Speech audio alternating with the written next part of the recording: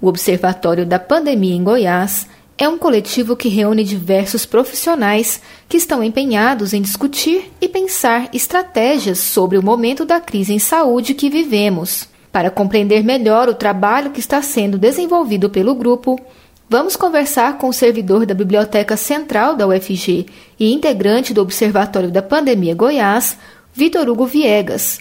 Olá, Vitor. Obrigada por falar com a Rádio Universitária da UFG. Olá, os ouvintes aí da Rádio Universitária. Primeiramente, gostaria que o senhor explicasse ao nosso ouvinte o que é o Observatório da Pandemia e o que motivou a sua criação.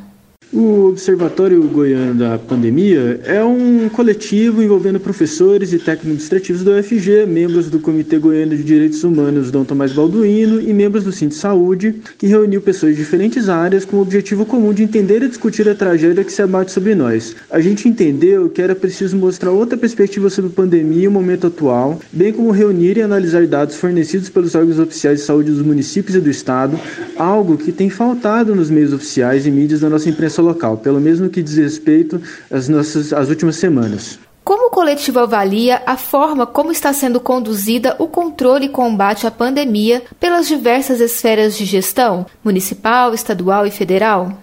Então, a nível federal é difícil não ver algo parecido com um genocídio programado contra a população indígena e quilombola. A gente viu isso no recente barramento dos Médicos Sem Fronteira na população terrena lá do Mato Grosso do Sul. E quanto à população civil, principalmente os negros e pardos, a gente tem um extermínio. De acordo com o Tribunal Penal Internacional, extermínio é você sujeitar a população a uma situação em que pode faltar alimento ou pode faltar medicamentos e uma parte dela acaba sendo sujeita a condições de vida inaceitáveis. De acordo com o conceito do Tribunal Penal Internacional, uma parte da nossa população está sendo sujeita ao extermínio mesmo por parte do governo federal. Além disso, a comunicação de crise do governo federal tem sido uma comunicação que vem desincentivando as táticas comprovadamente eficazes contra a pandemia, como a utilização de máscaras, como isolamento social. E também a utilização das verbas. Até 22 de julho, somente 29% da verba destinada para o combate à pandemia tinha sido gasto.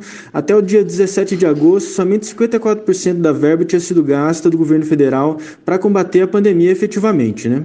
Já em Goiás, a gente disse no primeiro boletim que quando estava tudo fechado por conta da pandemia, tinha 3 contaminados em média por dia, e hoje nós temos uma média diária 700 vezes maior, está tudo aberto e passa-se a impressão para a população que está tudo passando ou que já passou a pandemia. No dia 19 de abril, em coletivo de imprensa, o governador Ronaldo Caiado falou que não ia fazer roleta russa na cabeça do trabalhador. Mas como ele foi incapaz de forçar as empresas de ônibus a manterem sua frota, a contaminação de lá para cá não para de crescer e hoje a impressão é exatamente de uma roleta russa. Temos 1 ou 2 dias de queda da média móvel diária, temos declarações de autoridades falando em queda. Se temos crescimento, tenta-se convencer a população que o problema é de registro, de acúmulo de número de casos. O fato é que nos sites da Secretaria de Saúde não há um critério claro de o quanto podem demorar alguns casos, e o mais saudável é seguir a tendência mundial de considerar o número de confirmações no dia que foi confirmado. Caso contrário, haverá contaminações nunca contabilizadas, como Bolsonaro tentou fazer há alguns meses e como o Ibanez no DF anunciou que vai fazer hoje. Fato é que no dia 20 de agosto, a média móvel de casos e de mortes confirmadas é maior do que há 14 dias atrás, o que a rigor indica crescimento no estado de Goiás. Já em Aparecida, você teve um crescimento expressivo depois da flexibilização no dia 14 de julho e após o fim do escalonamento, você também teve um crescimento expressivo da taxa de óbitos. Isso indica que a pandemia está crescendo também na cidade de Aparecida de Goiânia e que é preciso cautela, que não é o momento de reabrir. Na verdade, o que devia estar sendo feito é um fechamento progressivo, tanto nas esferas municipal de Goiânia, quanto na esfera estadual, quanto na esfera de Aparecida. O senhor acredita que a forma como os governantes conduziram o combate à pandemia influenciou no comportamento da população? Durante uma crise sanitária, o comportamento dos governantes é elemento central no comportamento da população.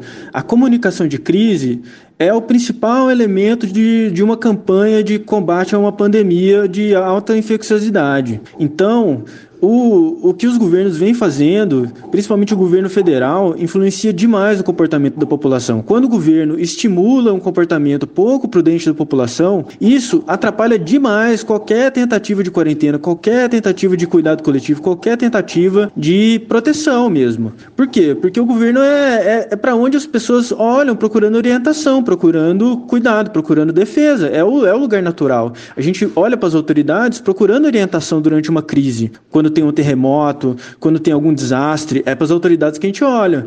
E durante uma pandemia não é diferente. As autoridades têm um papel central no comportamento, porque se trata de uma doença desconhecida. Quem tem mais informação, quem tem mais know-how, quem tem mais recursos para combater essa coisa desconhecida que está acontecendo é o governo. Então as pessoas procuram a orientação do governo. É de lá que devem vir as orientações. Então quando o governo federal se recusa a dar a orientação adequada e quando o governo estadual e o municipal aderem a esse governo federal, é claro que o comportamento da população vai reproduzir isso. Não existe outra saída. O comportamento da população vai refletir as orientações governamentais, em sua maioria. Não tem saída disso, não. O coletivo tem analisado os dados relacionados à pandemia da Covid-19. Qual análise vocês fazem dos dados divulgados nos últimos dias?